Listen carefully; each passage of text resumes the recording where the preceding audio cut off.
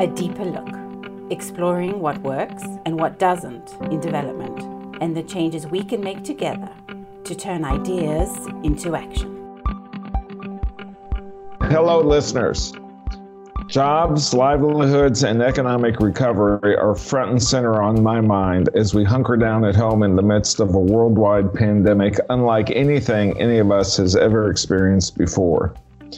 Beyond the public health threat that has resulted in currently over 2.5 million people becoming sick and over 185,000 people dying, the COVID-19 pandemic confronts us with the specter of the greatest economic downturn since the Great Depression of the 1930s. The social and political aftershocks are sure to be profound and long-lasting. I'm Patrick Fine, CEO of FHI 360, and this is a Deeper Look podcast.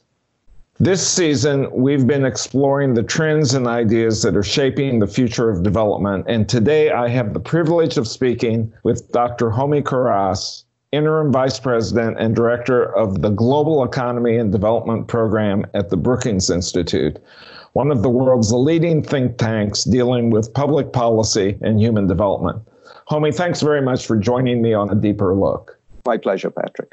Homi, when I first asked you to come on to A Deeper Look, I thought we'd be discussing mega trends that will shape human development over the next 10 years. But as we're now recording from our respective homes, there's no bigger issue than the global pandemic that is now gripping the world. Now, before we dive into the future, I'd like to ask you about your past. Many people know you as one of the architects of the Sustainable Development Goals from your position as lead author and executive secretary of the UN Secretariat supporting the high-level panel on the post-2015 development agenda. That's the high-level panel that developed the SDGs. But can you tell our listeners what drew you to working on human development in the first place? Oh, I've been working on this really all my life, Patrick. And Bob Lucas, who is a Nobel Prize winner in economics, started to look at economic development quite late in his career. When he did, he wrote something that I think has really resonated with a lot of us. He said, once one starts to think about these questions and think about the implications in terms of human welfare, the question about why some countries and people in them are rich while others are poor, and the dimensions of that are just so great, it's very hard to think about anything else. And I think that absolutely summarizes my own past and history on this. As an undergraduate at Cambridge University, I started to read about and think about issues in economic development. I then went on to get a PhD in economics. I joined the World Bank straight out of school, and I've been thinking about economic development ever since. So when the opportunity came to work with the UN on the SDG agenda, it was really something that I seized. And let me just say that the report that I did on behalf of the high-level panel was kind of an introduction to the long debate and negotiation that ultimately led to the SDGs. So I certainly wouldn't want to claim to be the architect of the SDGs, but there were, I think, very important issues that the UN wanted to get sorted out before they started the negotiation process. And that was really our mandate and what we tried to do. Well, you certainly made an important and positive contribution to really setting the agenda that is still guiding institutions and governments around the world in how to think about approaching human development between now and 2030, and I expect it will continue. It's a comprehensive framework. It was ratified by, 185 countries, something like 193. that? 193 countries. And it will continue to have a profound influence on public policy and ultimately on the lives of the world population. Let's now go back to the future. And I'd like to start with where we are today, which is sheltering in place in our homes because there's a worldwide pandemic that is gripping the global community. So I'm interested to hear from you. How has the pandemic changed your thinking about the future of development finance and the future of development practice? So let me say a couple of things on that. First, I think that the Secretary General actually in one of his observations said of the United Nations, Mr. Guterres, he said, if we had made more progress on the Sustainable Development Goals, we'd be so much better prepared to deal with this pandemic. And I think he's absolutely right. So one of the things that I think that this really underlines for all of us is that we can't separate out a lot of different problems. I mean, today, thinking about the pandemic as a health issue and not an economics issue, not a inequality issue, not an environment issue, because actually one of the really interesting things that is emerging is that the number of deaths is very highly correlated with particulate emissions, even at a county-by-county level in the United States. Mm-hmm. All of these things are interlinked. And one of the things the Sustainable Development Goals did was expressly try to articulate that as a single package. So in many ways, I actually feel this episode and what we're learning from this episode has reinforced in many ways the value of having a much more comprehensive view of development than we had before, and a view of development that underscores the fact that it's not just something that developing countries have to deal with, it's also something that advanced economies have to deal with, and that old dichotomy between the advanced world and the developing world is no longer the way to think about development. We really have to think about everybody trying to put the world on a more sustainable and inclusive development path. So from one point of view, I really think it reinforces things. There's a different perspective because you also asked about the finance side.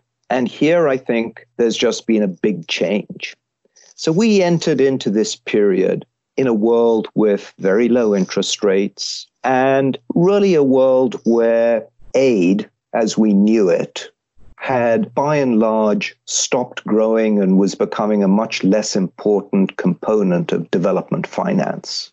And we were turning towards the private sector. We were turning towards developing countries issuing more sovereign bonds, borrowing from banks. Debt, because it was so cheap and plentiful, and so many countries were able to access capital markets, had become so much more important. And now what we see is that all of that is gone. Debt has just seized up. Credit markets have seized up. Spreads have risen. The only discussions of note at the IMF World Bank spring meetings just now in April was about debt relief for poor countries. People are suddenly starting to realize that as an instrument of development finance, that is no longer going to be the main instrument that we'll be talking about in the future. And instead, what we're talking about is how do we deal with the debt overhang, something that we were talking about in the mid-1980s, if you remember, with the first debt crisis in Latin America, and then periodically since. So I think that this has now really changed the nature of development finance. What emerges out of that discussion, I think, is still something we need to think about. There are lots of different avenues. We can explore it more if you like, but there's no question that the discussion about development finance has changed and will change very fundamentally because of this pandemic and the policy responses to it. So you've given me a lot to dig into in that response. Just a couple comments. One is I'm really pleased to hear you emphasize the importance of a comprehensive approach, and that this highlights the interconnectedness among the economic, social, and health sectors, the intersectionality there. And also the concept of universality, which we've talked about that many times on a Deeper Look podcast. This notion that human development challenges are not specific to poor countries, that they are universal. All countries grapple with them. And I agree with you, the pandemic has really highlighted that. And in fact, you can see a country like the U.S., in many ways being less effective, less coordinated, less proactive in some cases than we've seen in some poor countries, in some countries in Africa, where they've had a more coherent policy, they've had clearer leadership, their messaging has been better, and that has resulted in policy and actions, down to the community level that have protected people. So we've seen that concept of universality on full display as a result of this. I agree with you on that. And we often at FHI 360 and on A Deeper Look run into the reality that these issues require comprehensive approaches. In terms of a comprehensive approach, one of the fears I've heard people express is that the response as it takes shape in the coming months is going to be really around global health security, and it will be viewed by the public and by policymakers as a public health response, and then the economic relief will be seen as a completely separate set of actions, and that the connection between the two won't be made. What do you think of that? I can't imagine that will happen. The two are so closely related to each other. So take the issue of debt relief, which I was bringing up before. The only way to think about debt relief in a serious way is to start with a government plan about this is what we need to do in terms of public finances, the expenditures we need to take, both for health response as well as in other areas, in order to identify what then is the likely magnitude of the amount of debt relief that we will be able to afford. Make no mistake about it, there will be many countries which will require actual debt relief. It's not just a matter of a standstill for a year or something like that, and then everything will be repaid. Or just a restructuring. There will have to be real haircuts. And so in thinking about haircuts, both creditors and debtors have to be satisfied that the plan going forward is realistic and sustainable. There's no point in trying to come up with a debt plan and then stumble the following year into another crisis because the leash is so short that the country simply is unable to respond. I mean, if we solve the health crisis by putting all the money into health and put no money into education, what good does that do anyone, especially people who are holders of long-term debt who are relying on the expansion of education and the growth that will generate in order to pay off the debt? We have to take a broader view on this. And one thing that encourages me is that East Asian countries had a sort of a mini dress rehearsal of some of this at the time of the SARS outbreak. Mm-hmm. I was working at the World Bank in those days, and it was a very serious issue. But what's so interesting to me is to see how many of those lessons were actually learned and implemented, whether it's the need for a certain degree of investments in public health, the development of a cadre of people who could be mobilized for what's now called contact tracing. We had a different vocabulary in those days, but it's very similar. The need for isolation, the need for continuous testing and the ability to ramp up testing, and indeed the links, again, with the environment. Death rates from SARS were much higher because these are all respiratory diseases in places which had worse pollution levels. Right. Because people just breathing the bad air, their lungs were weaker and less able then to deal with the virus. Right. And the same thing is happening now. Bring these things together.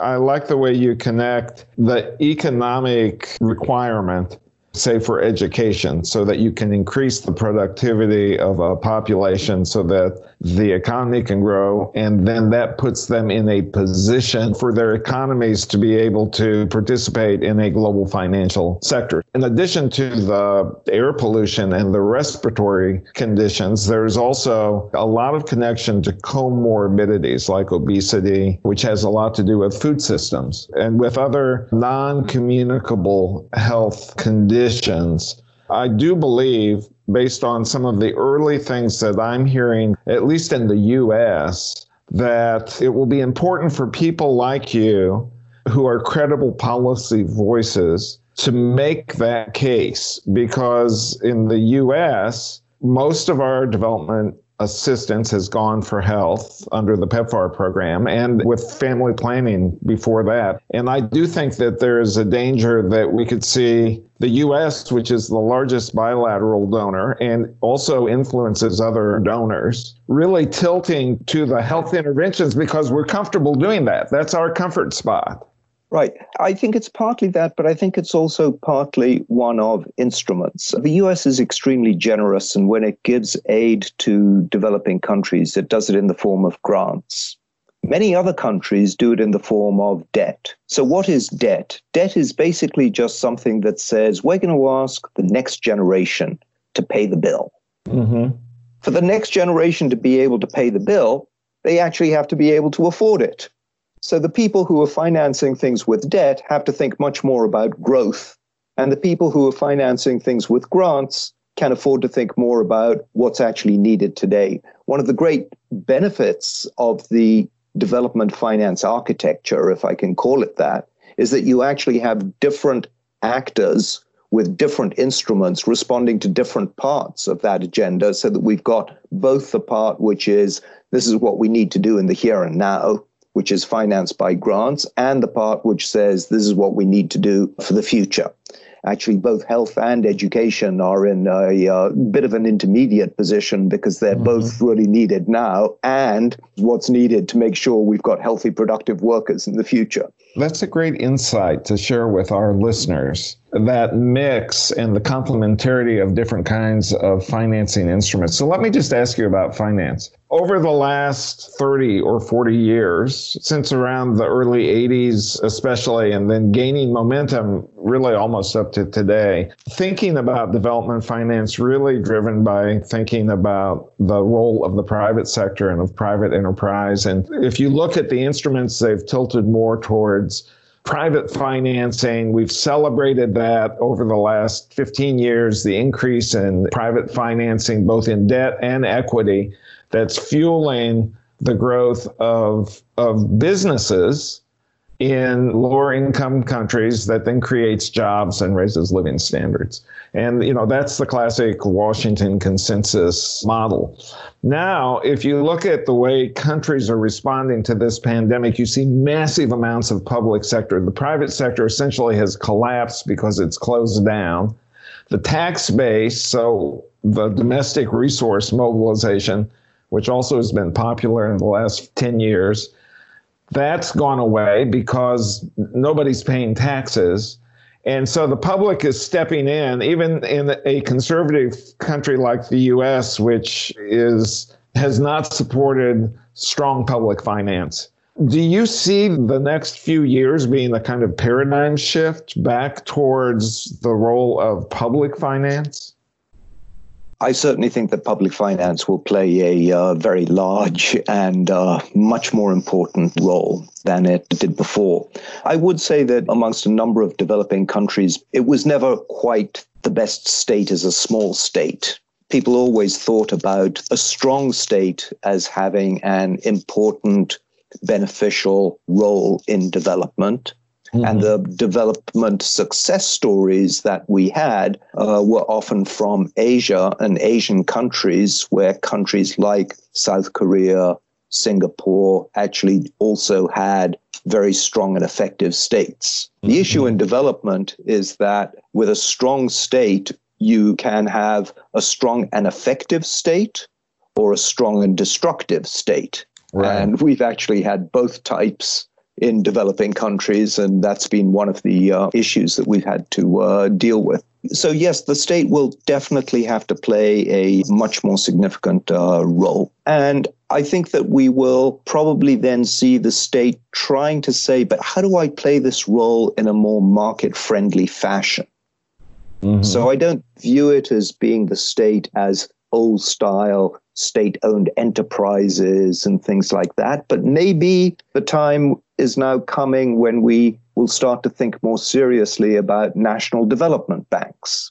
We still have those in many developing countries. Brazil, for example, has a very large national development bank. South Africa has one. South Africa has one. China has one. India has one. So many countries have them. They have had a checkered history, I would say, in the past. So they don't always work, but they can work. And so maybe that will be something that we'll talk about a little bit more. So that would be maybe not new instruments, but using other instruments that exist, but strengthening them and seeing them play a bigger role, like enterprise development funds. Yeah, I think so. And thinking about the way in which the public sector can partner with the private sector in more effective ways. One of the things I think that we've seen is that simple reliance on the private sector might bring efficiency, but it doesn't bring robustness and resilience. Countries will notice that in just the last couple of months, we've had $100 billion of private capital flowing out of developing countries. That's an entire 1 year's worth of total aid. That goes to countries in 2 months. Private capital is not in the business of development. It's in the business of profits. Of profits. So it's very efficient, but it's not something that is reliable. It can be volatile. And there are then costs to managing that volatility that a country has to face. And so I think that countries will now start to think about, how do I really manage this in a better way?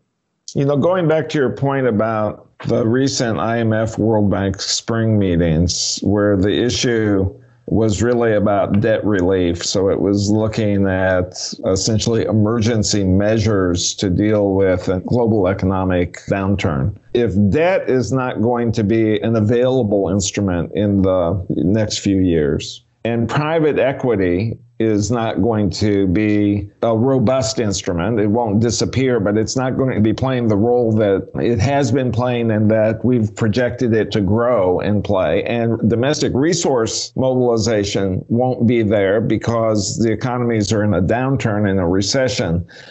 Do you think some formulation of plans for more grant resources that are designed to take in public funding and use them like an enterprise development fund, essentially at concessionary rates in order to jumpstart economic activity and to deal with the social aftershocks as well, for that matter?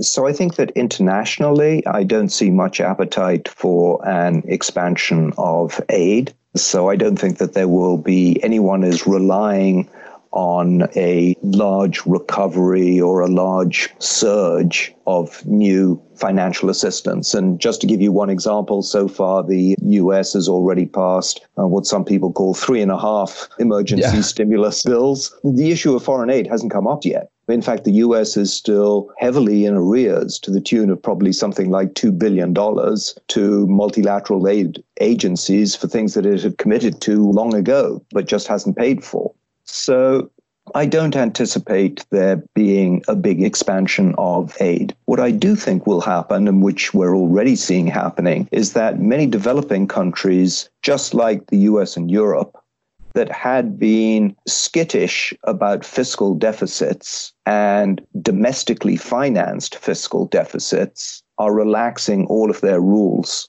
about the amount of public debt that their governments will be able to take on, mostly in local currency terms. But is that going to risk a massive global inflationary spiral? I don't think that right now we should be really worried about inflation. There's no signs of it, and there are plenty of signs of the pandemic. So let's keep shifting the balance until we suddenly see that expansion of inflation. So, places like India, for example, India has had, explicit restrictions on the central bank essentially lending to the government. They've lifted that, and they've permitted a much more expansionary stance. And I think you're going to see this in many countries. Exactly how that will play out depends a lot on the situation in each country, their ability to attract resources, what happens to their currencies. I mean, you can't have big expansions of money supply and have a fixed domestic exchange rate. Right. So exchange rate will need to float.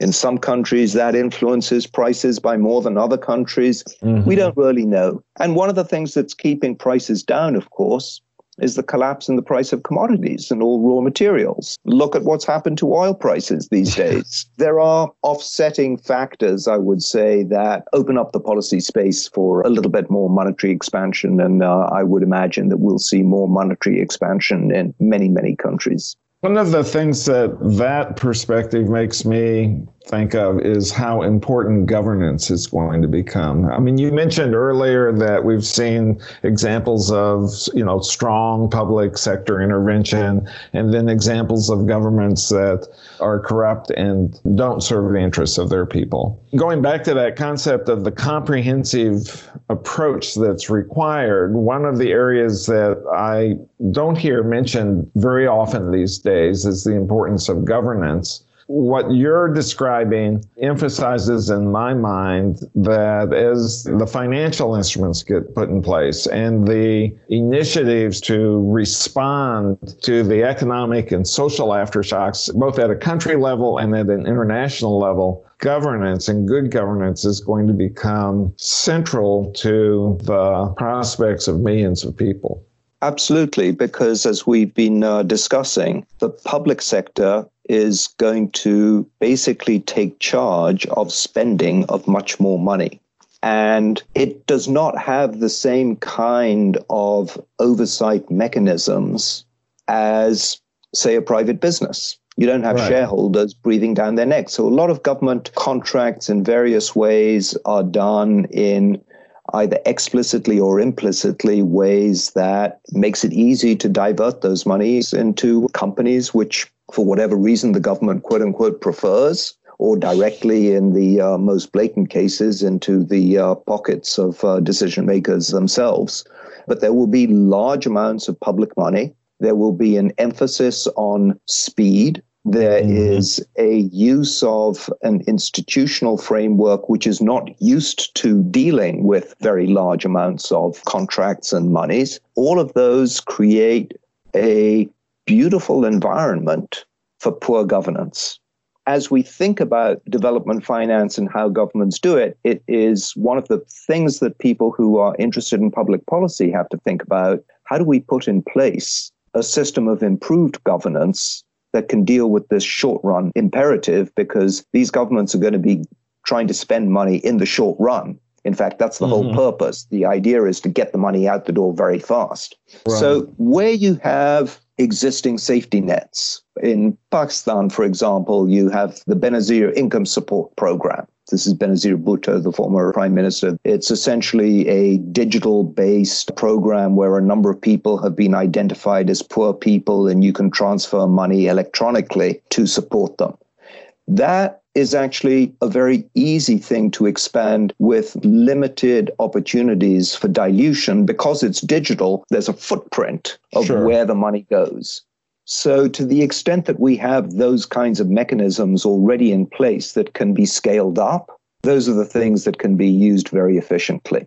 There are going to be other areas where you don't have the ability to scale up, or people don't have already these kinds of safety nets in place. Those are going to be the places where things will be much more challenging. Right. And the corollary is that as interventions and initiatives are designed, they should include specific provision for oversight and accountability. We're going to need new instruments, or we're going to need to take existing instruments and use them in new ways. Part of that will be explicitly having the oversight mechanisms. We do have more tools now, as you pointed out, so there's just much more transparency. I agree, but I think this is also an area where international collaboration has a lot to offer and a lot to do. We've often thought about governance as being just a problem, though, if only developing countries could put in place greater transparency, greater accountability. The fact of the matter is that all of this money that gets stolen actually gets channeled and deposited in those countries that supposedly have good governance. Where does all that money go? It all ends up in deposits in rich countries with so-called good governance. Mm-hmm. And until we have a mechanism and an agreement that those countries are also going to more rigorously ask the question, where did your money come from? And can you demonstrate that you've got this legally? It's going to be very hard to just stop it at source with governments who are the least capable of actually enforcing that kind of mechanism. So, we've had these discussions. The OECD was very close before the crisis to an agreement on something called base erosion and profit shifting. It's a device about how multinationals could be taxed. It's slightly different from what we've just been talking about, but many of the same kinds of principles. But essentially, we have to realize that when money flows, there are always two parts to it. It's where it comes from and where it's going. Right. And both of those authorities need to be cooperating together in order to make sure that we've got a fair and equitable outcome. In terms of the international response, do you see the IMF and the World Bank providing the leadership that is going to put together the coalitions of nations and then bring some coordination and some vision to how we address a worldwide pandemic? I was recently talking to somebody who said a worldwide pandemic requires a worldwide response. Will those international institutions that have been the bedrock of the global financial system provide the leadership? So I think that they have been very effective in trying to push as far as they can on the boundaries of the mandates that they currently have. But let me also say that they have been constrained by their shareholders. So many years ago, the IMF sought to put in place something that they called a sovereign debt restructuring mechanism that would have given them the authority to think about efficient ways of resolving countries' debt problems in a way that a normal bankruptcy court does, right, which is to say, by considering all types of debt together. Mm-hmm. Shareholders basically rejected that proposition.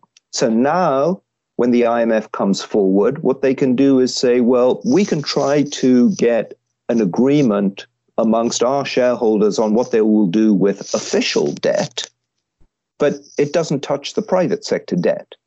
They don't have the authority over that. And unfortunately, it turns out that private sector debt service, even in what's called low-income, IDA-eligible sub-Saharan African countries, the debt service owed to private creditors is about 40% of the total. Well, you can't really have a debt relief package if 40% is outside of the package. Do you think this crisis will be severe enough to cause rethinking there? I don't think there's any appetite for doing it. And so I think we are going to be in a situation where things will have to muddle through in a not very effective way. The other place where the IMF and the World Bank were not successful in really making many inroads was on the whole issue of middle-income countries. So their proposal was on, this is what we can do in low-income countries. And of course, low-income countries have much smaller economies. And so the sums of money we're talking about are much smaller and therefore within the orders of magnitude of the kinds of money that these institutions can mobilize and marshal. Whereas when it comes to middle-income countries, you're suddenly starting to talk about much, much larger numbers and countries that have all kinds of different regime types in different situations, a lot of diversity. So, there are still some big holes in what one might call the financial safety net. So the middle-income countries still don't have a real game plan or leadership about what they should be doing. And for the low-income countries, it's quite unclear what's going to happen to their private sector debt. So there is still, I would say, quite a few gaps. It may just get to the point where they default on the debt. Well, the trouble with default, as we have seen in the past, is that it then ends up being a very messy process for both for creditors and for debtors. Everyone gets taken to court, everything gets held up, you can't trade because if you start to trade, your assets can be seized. It's very much of a lose-lose situation. So to the extent that we can avoid it, I think that that would really be beneficial. And let me say, even on the private sector side, I think they would be, for the most part, quite happy to be part of such a process. But they worry that if there are just a few people who hold out, those are the people who end up getting a disproportionate benefit. And we had the unfortunate case of the New York Vulture Fund's holdings of some Argentina bonds in the past, where literally a small group that held no more than 5% of the remaining debt basically held the remaining 95% hostage. So that's the kind of thing that one needs to avoid in future.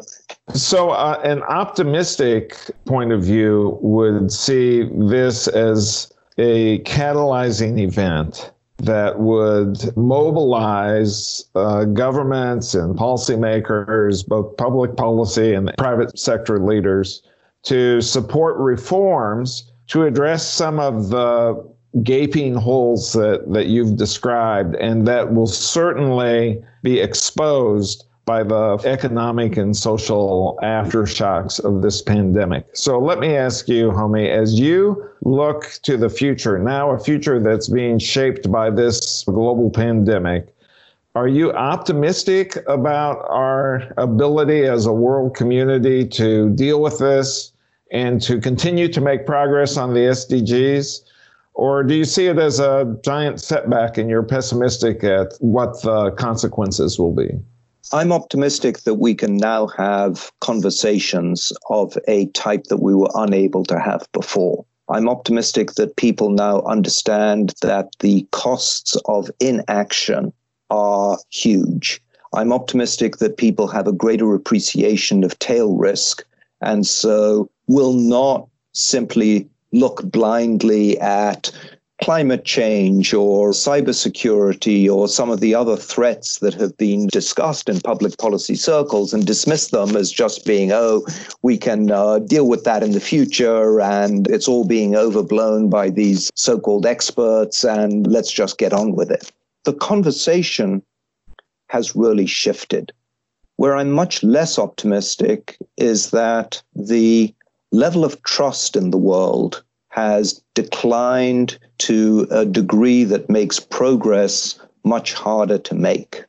Even if one has an agreement amongst one group of people, what's to say that after the next elections in any one country, a different group might not just say, well, we're not interested in that and take it off in a different direction. I'm not optimistic about the amount of resources that will be made available to actually put in place the kinds of changes that we might need. One of the things that came out of the great financial crisis was that after that immediate kind of infusion of funds, people started to retrench. You had fiscal retrenchment in all of the advanced economies. They got so scared.